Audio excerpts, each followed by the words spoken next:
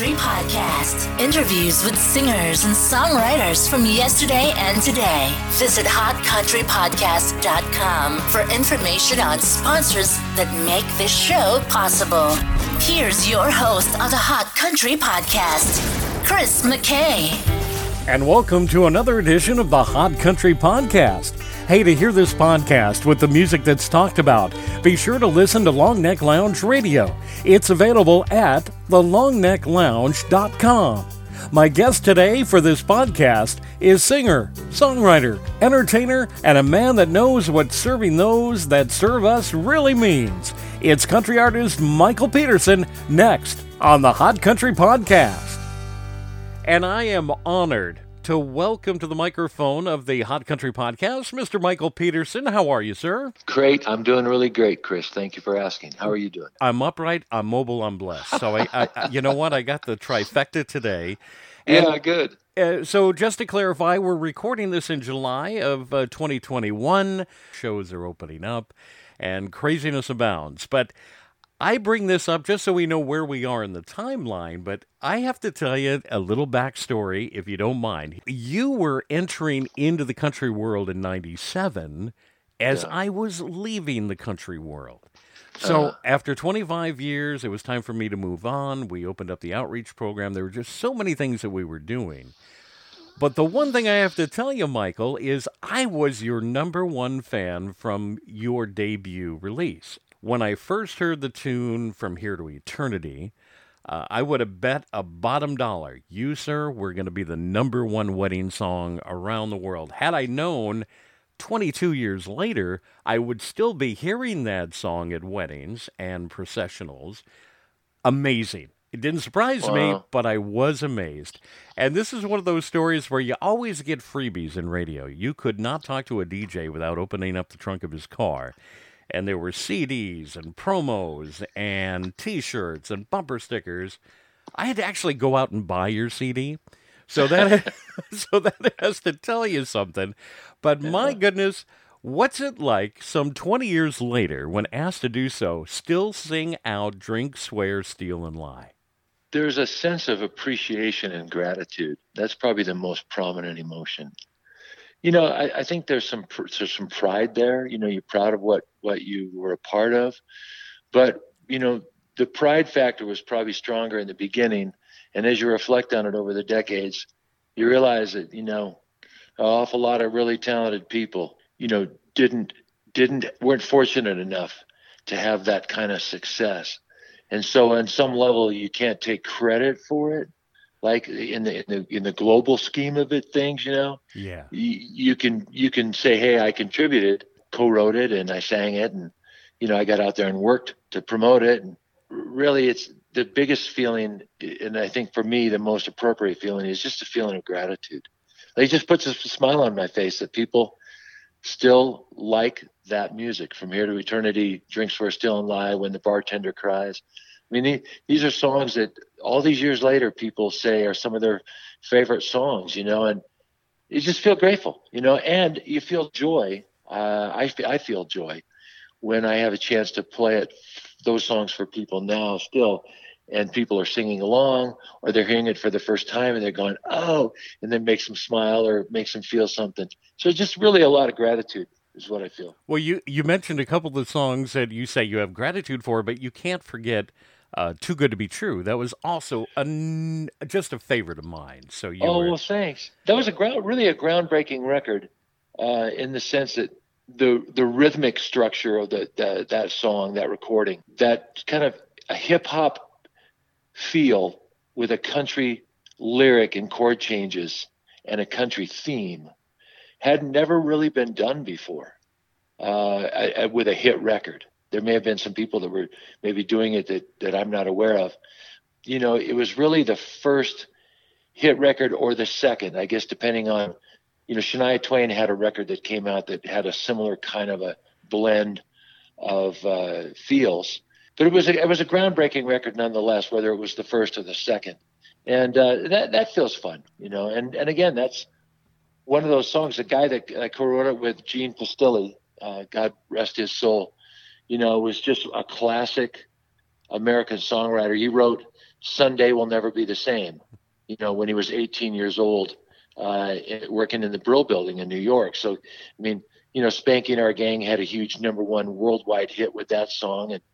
And you know, he wrote Too Gone for Too Long for Randy Travis, which was a, you know, ASCAP Song of the Year. You know, so he produced Jim Croce. He was one of the founders of Manhattan Transfer. I mean, this is a guy that really had done a lot in his career and had become a mentor and a friend of mine. And when I ever hear that lyric, I see his gift in that, and it makes me smile because we became such dear friends. And one of the things that the listeners know about me is that I'm a real big fan of country songwriters, and especially those that really go outside the box and then bring it back into the circle. I know that sounds like a weird phrase, but it's I get it. Yeah. Yeah. So I mean, Mac McAnally was one where you would hear one blend, and then the very next song you'd go, Mac wrote that. It was just that ability to bring that together. Again, when you buy a CD and you stick it in the car and you listen to all the songs over and over and over again, one of my favorite songs, and I'm very sorry it never did release that I know of, was the duet you did with Travis Tritt, and it's my favorite tune of all time. I finally passed the bar. Oh, and that's great. Yeah, and I know it was just a fun, tongue-in-cheek kind of tune, but I tell you, there was some really creative writing in there, and one of them that always kind of caught my eye, and I'm going to paraphrase here. It was like, I never dreamed the Neon Night School would ever be so hard. Yeah. And boy, can I relate to that with some of the people I've hung out with over the years. Yeah. These guys all need a working man's PhD from Aaron Tippin, and they also deserve to get the night school passing there in the bar. Yeah, of course. So it all kind of comes together. Out of all the songs that you have written or co-written, do you have a favorite? Is there a #1 that if somebody said, hey, Michael Peterson, play the one song you love the most? I would have to say no. There's not one favorite, but there's a handful of favorites. And you know, the interesting reflection on that for me is that probably most of those in that handful are songs that people have never heard. You know, I've written a lot of songs between 1997, 98, 99. I mean, that's 22 years ago. You know, and I've written a lot of songs over the last 22 years. A lot of people don't know that, you know, when I left major labels and the spotlight that inherently carries with it, that I continued to make records. I've made 18 albums in my career, and 10 of them, maybe 11 of them have been in the last, 20 years. But people don't know about it because it wasn't being promoted by major labels. Gotcha, but a lot of people don't realize how eclectic you are. Not only in your writing, but in the music that you actually produce with others. I mean, you've done basically every genre of music, correct? Well, I've written songs that have been recorded, by Hall of Famers and Grammy winners in 7 different genres of music. Yeah.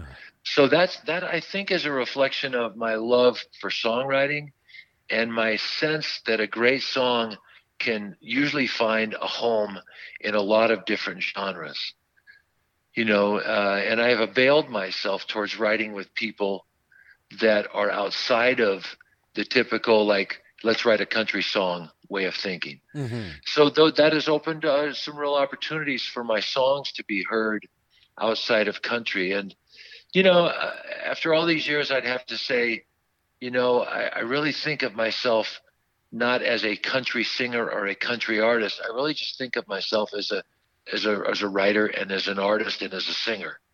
And I've been fortunate to have hits in country music, but a lot of people that are not country music fans would appreciate the music that I've made. Sure. And so to me, that's not so much a declaration, like I'm not saying I'm not country. I'm just saying that there's been so many people over the years that are not country fans that have appreciated what I've done, that I really have come to the place of thinking of myself more in a more universal sense than that my music has an appeal to people that love, well-crafted songs, memorable melodies that have, a meaning to them. And that can go really everywhere from adult contemporary to Americana, country, folk. I love great songs.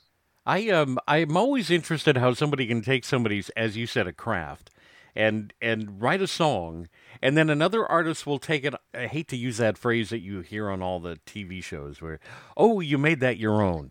But it Yeah. really does carry a lot of weight when you. Mm. I remember I was at an event. It was a wedding, and during the processional, the guitarist was playing this very pretty melodic sound as the bride made her way in. And it was one of those things that kind of haunted me. It was like, what the heck is that song? Couldn't Yeah. remember, So after the wedding, I did go up to the musician and I said, "Can you tell me what song you were playing at the processional?" And he laughed and he said, "Sound familiar?" And I was like, "Yes," and it was haunting.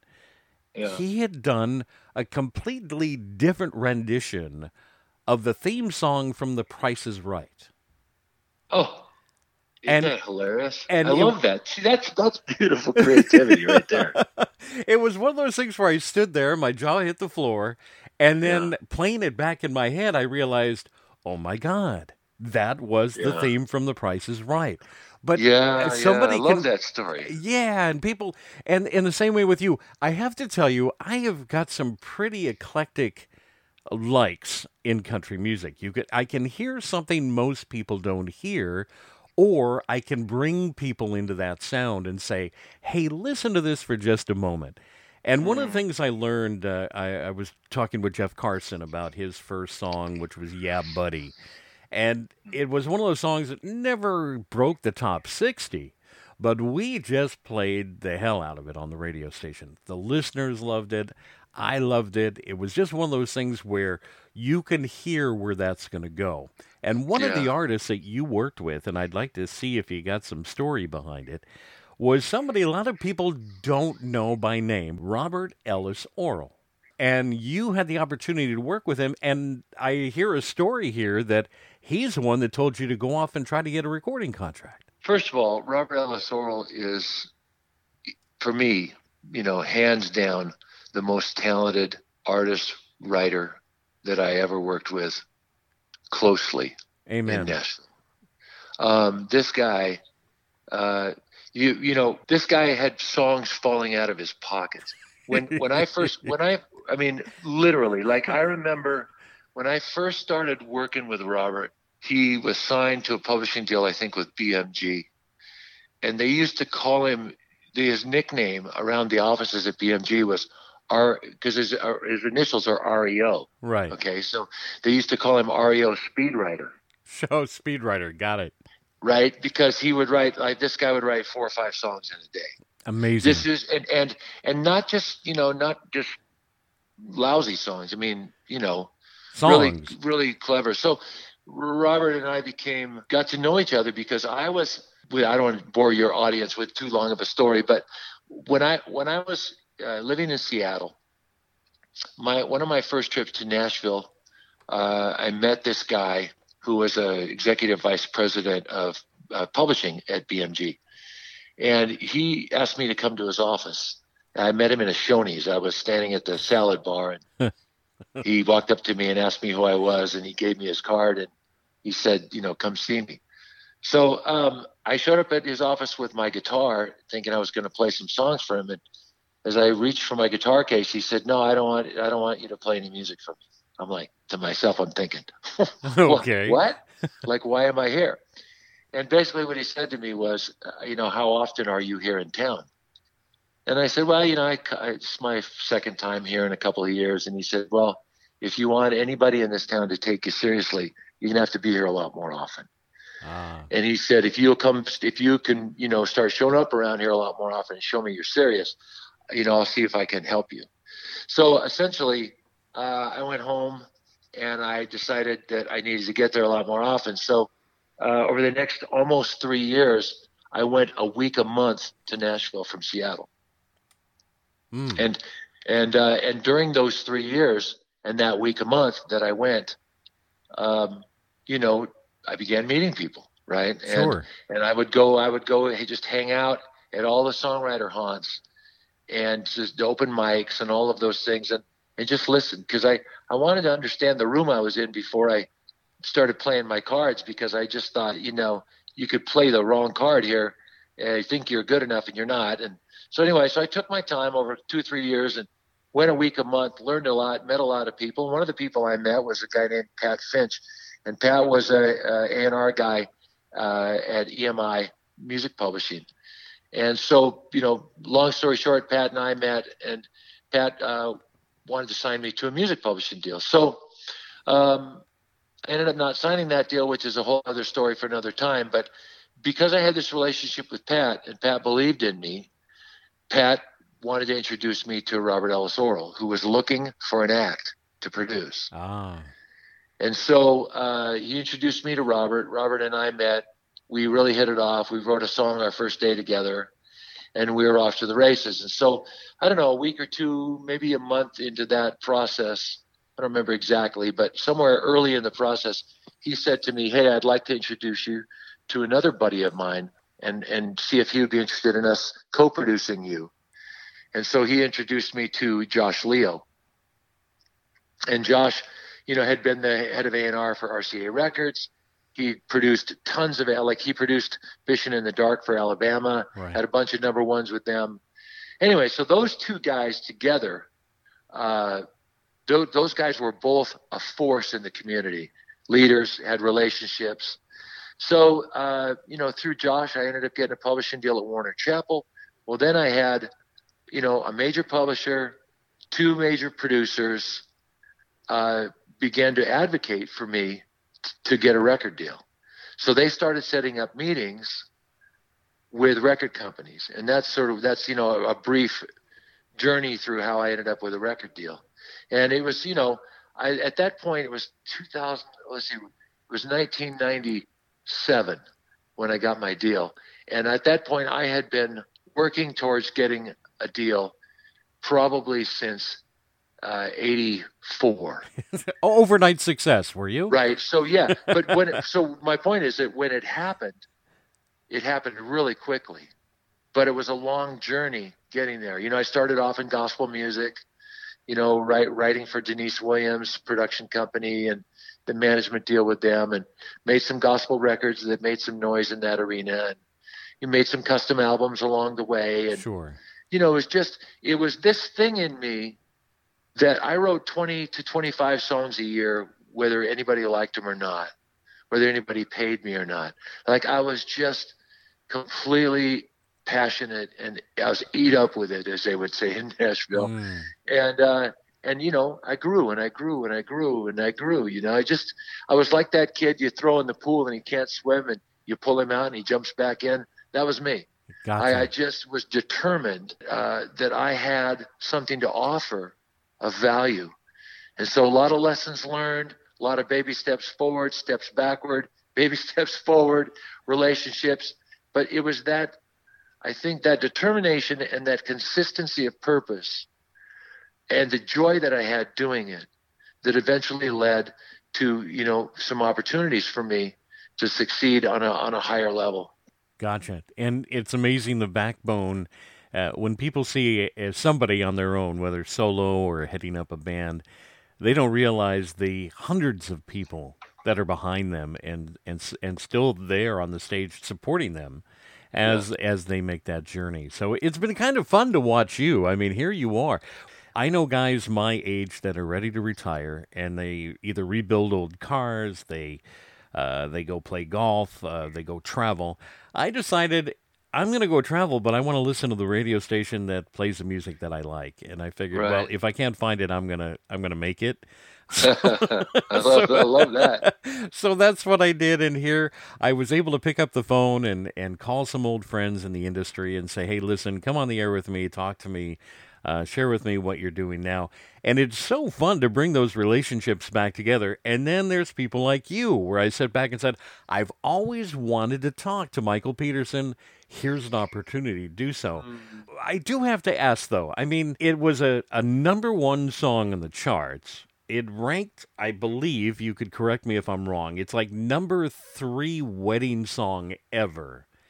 Where did From Here to Eternity come from? Well, it started, I was living in Seattle. Everywhere I looked, I saw song titles. Everywhere I looked, I saw song ideas. I was just obsessed. That's the word I'm looking for. I was just obsessed with songwriting and growing as a writer. So one day I was a video store, back when they used to have video stores. Sure. And just, looking to rent a VHS tape. And I saw the Frank Sinatra movie, From Here to Eternity. And I just thought, that'd be an interesting song title. Of course, I had no idea, because I hadn't seen the movie, that there actually was a song of that title already. Right. That was written for the movie.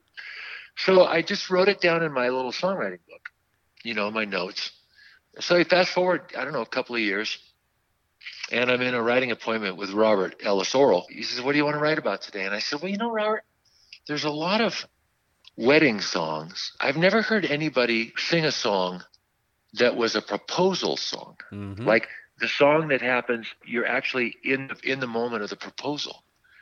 And I said, "Wouldn't it be amazing if we could write a song that would help that guy or that girl who's making this proposition, help them through that moment? Like, could we write a song that they would be able to use to just have the ring in their hand and their loved one by them, and just tell that person that they're going to propose to, who doesn't know what the moment is about, just listen to this song." Right. And then at the end, the song will have basically popped the question, and then they can just hold the ring out, right?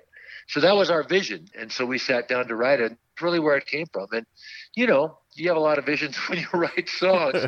And few of them, like I said earlier, you just have gratitude because, the idea that we could have this feeling, and hope, and that it would actually surpass our wildest dreams, that it came true.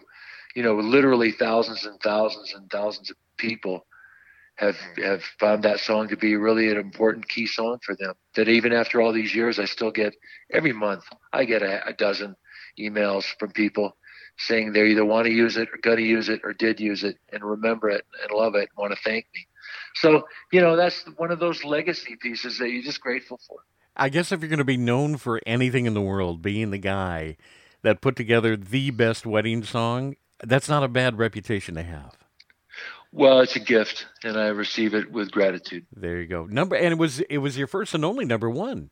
And it was the first and only Billboard number one. Billboard. And I think a lot of times, people, I think sometimes, and it's just a bit of a different perspective. Is that there are other charts around the world? Yes, there are. There's CMT, which is a force. Yeah. There's charts in Europe. There's charts in Canada. So for me, I've actually had 14 number ones, or I shouldn't say 14 number one songs, but my songs have hit number one 14 times on various charts around the world. I've only had one number one Billboard chart, but I've had 14 number ones. 14 times my songs have hit number one on various charts. Everything from Gavin, R&R, CMT in the U.S. to Hot Disc over in Europe. Anyway, it's still a claim to fame. It's still, it's fun. And it's beautiful to say at a Billboard number one. That's a big deal. It is, and you were Male Artist of the Year, right, for Billboard in '97. I was. Yeah. So I mean, if you can take the gratitude and the honors and the accolades, those aren't bad ones to have. I said, they're beautiful. Yeah, I have met more artists in my lifetime that have never charted a number one song, but they're still some of the most recognizable. So I get the chart thing. I was in broadcasting. It was like, well, if we're not going to do Billboard, we're going to do Gavin. If we're not doing Gavin, we're doing R&R. And it was like everybody had a different way of ranking. I'm still going back to my old school, and that is the listener knows what they like, and they know what they want to hear. Again, I'll continue to program a radio station based on listener versus programmer. I can't be influenced by the dollar, which it seems to be radio today, the pay and play and all the craziness. I love a good songwriter. I mean, you've mentioned Robert Ellis Orrell. When he teamed up with Curtis Wright, that was a wonderful pairing. Radio didn't give them the accolades they needed. But their music we're still playing. They're recognizable Yeah. and people like them. So we've done From Here to Eternity. Can't walk away from Drink, Swear, Steal, and Lie. Never a number one on Billboard, but that was, I mean, there wasn't a, I'm trying to remember during that time your song was You know, the only released. reason why that song wasn't a number one on Billboard, there's only one reason. What's that? Well, there was one station in the country that wouldn't play it. See, that's And they what's wouldn't- wrong with it. And they wouldn't play it because this, and I respect this. Everybody has a right to their standards. There was a program director at a station in Arizona that had as his standard, his ethic was that they would never play songs that had a curse word in it. And Drink, Swear, Steal, and Lie has the word hell in it. Yeah. And the word hell was used specifically. It wasn't used as a sort of filler word. Right. You know, there'd be hell to pay. Right. So it wasn't used in the context of a curse. You know, it wasn't like, oh, hell or something like that. It was, there'd be hell to pay. I never thought of that as a way that you would use it as a curse. But anyway, for whatever reason, this guy, for his personal reasons, said he would never play a song that had a curse word in it. And so because of that one station, Drink, Swear was not a number one, and we got beat out that week by Garth and I forget who else. But you know what? It's a shame because it was definitely a number one song in my books. Well, I mean, in Impact, I mean, it's had 2.5 million airplays. Yeah, I mean, this is it's the most spun record of my career. It's bigger, like From Here to Eternity, somewhere like 1.6 or 1.7 million. Drink, Swear is almost 2.5 million airplays. Michael, you live in Las Vegas, so if you were to take a look regionally at the music that's hot in the Southwest versus what's hot right now in the Northeast, two different animals. Right. And to have one guy dictate from New York City what everybody should be playing, I don't get that. So I hope more and more, if people don't know, I'm totally with you, man. Like if you go to Alaska, you don't want to hear the same songs you hear if you're in New Orleans. Exactly. Shouldn't it reflect the culture that it's in? You know, should be regional. When I'm the only, and I mean this with all humbleness and sincerity, I think I was the only guy playing Chris Ledoux on the radio before anybody knew who Chris Ledoux was. Right. And then to get him to get recognized by Garth Brooks, awesome. That just got him the notoriety he deserved. But my local people here, these are the rodeo guys. These are the ones that know who Chris Ledoux is. These are the people that want to listen to the music and go dancing Friday and Saturday night at the rodeo dance. So why wouldn't you play it? Except the other country station in town is, oh, we're not going to play that. He's not on the charts.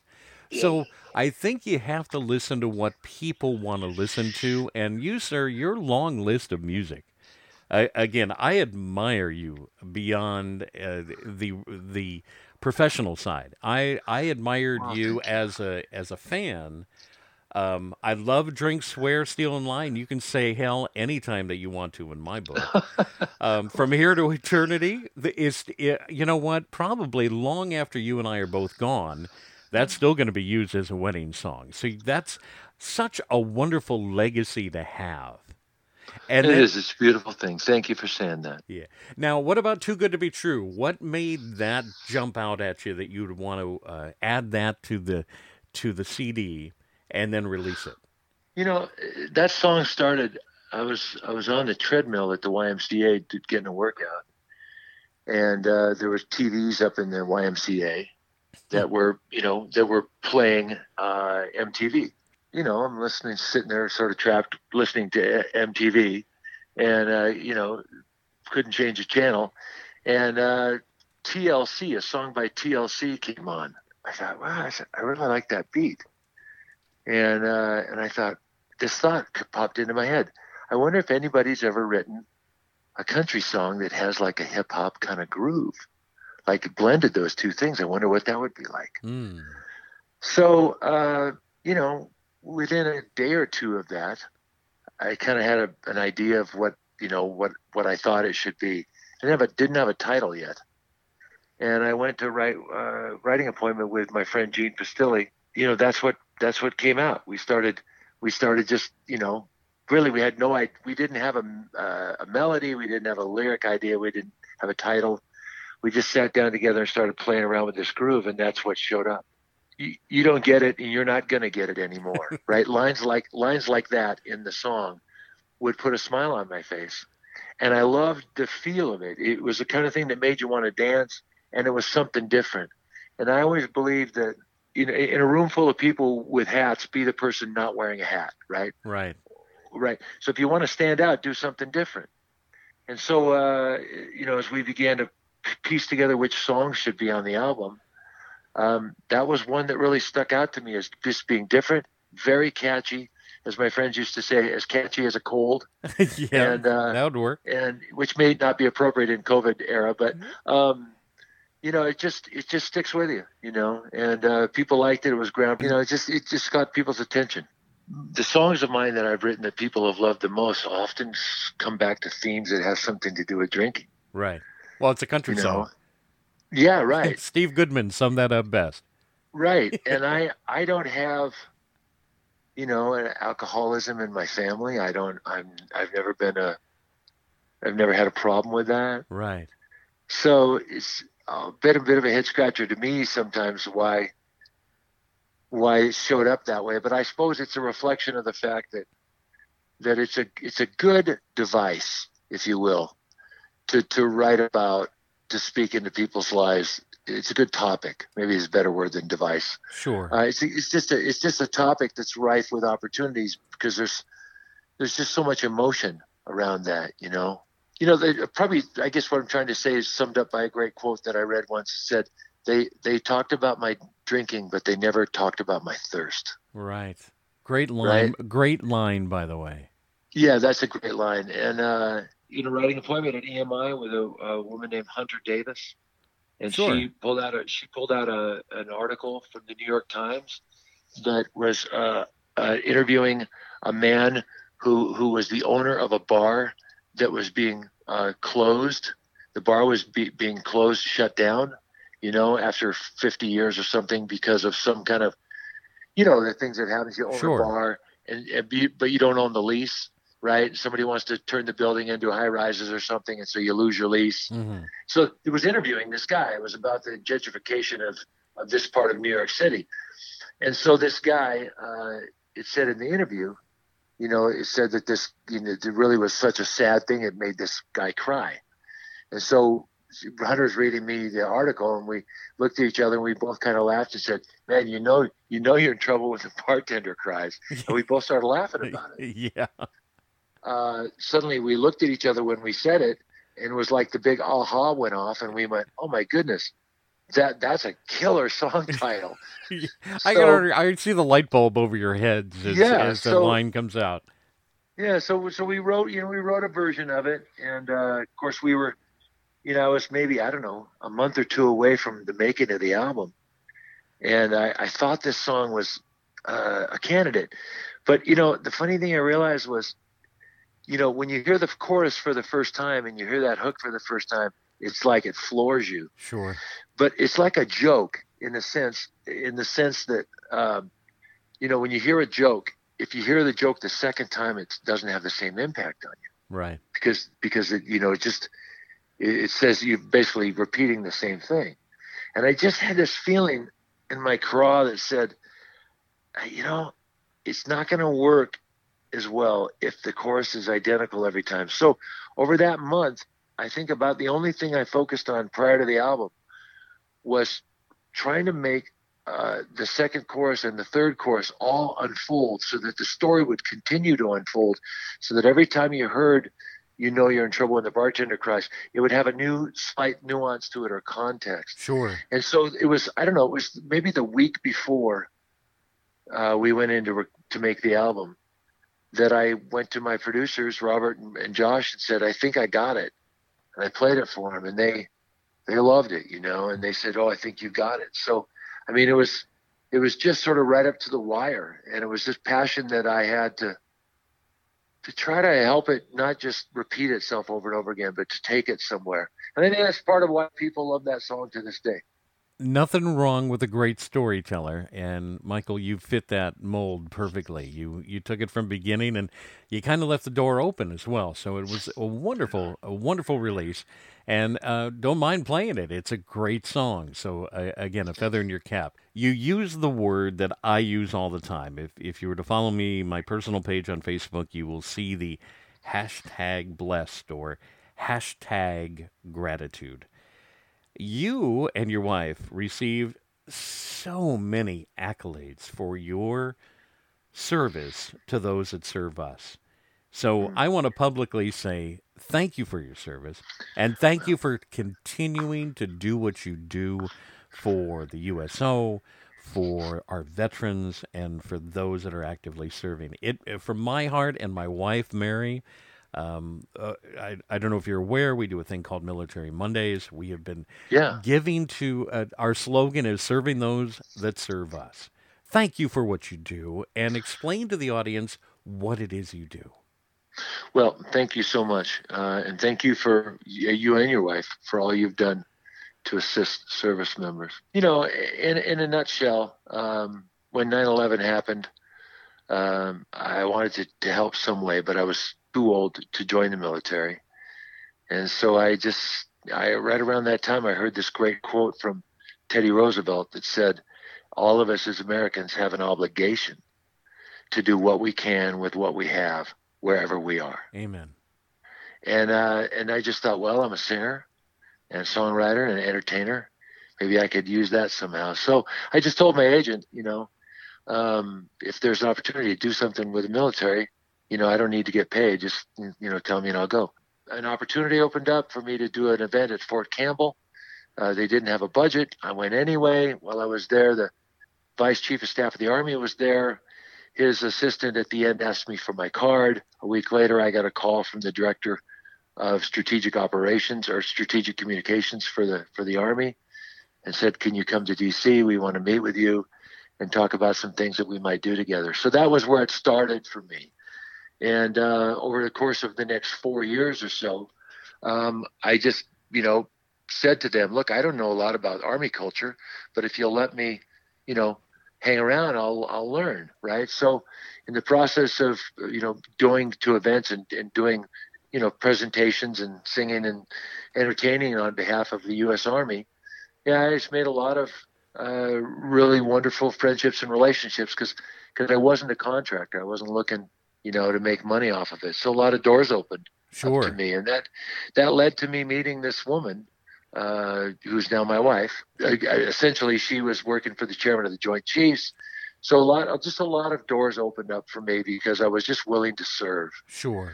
And so that was really the spirit of it. And, as you go forward to now, my wife is a survivor of the Pentagon attacks at 9/11. She had post-traumatic stress.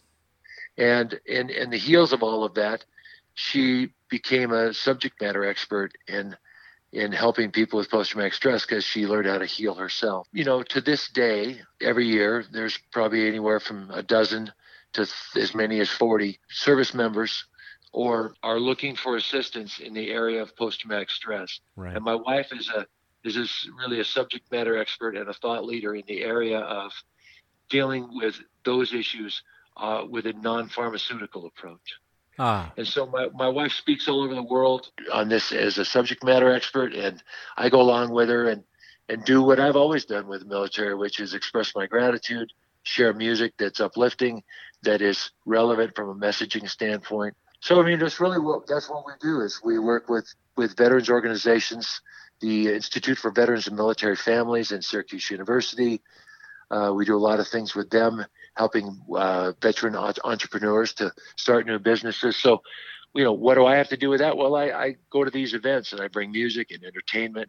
My wife brings her abilities as a public speaker and as a subject matter expert in PTS. Sure. And we do these things around the world. And that's really what we end up doing. So if anybody is listening to your show that says, well, I'd like to know more about how to deal with post-traumatic stress in a non-pharmaceutical way, they could easily find my wife at This Able Vet. So THIS Able Vet, VET, thisablevet.com. And that's my wife's website, and you can learn about what she does. And we don't do it for money. It's not something that we do to pay our bills. Sure. It's something that we do. My wife's received a lot of grants, so we do a lot to help people get tools and resources that need help, that are having trouble sleeping, having trouble dealing with finding a new normal. Michael Peterson, as a fan, thank you. As a colleague, thank you. I appreciate you taking the time to chat with us here on the Hot Country Podcast. God bless the both of you. Thank you for your service to our country and our countrymen, and it's been an honor. Well, Chris, thank you for your service and your wife's service to our country and our countrymen, and I look forward to meeting you in person when you come here for NFR. Thanks for listening, and be sure to visit hotcountrypodcast.com for information on sponsors and interview opportunities. The Hot Country Podcast, available everywhere you download podcasts, and is aired on country radio across North America.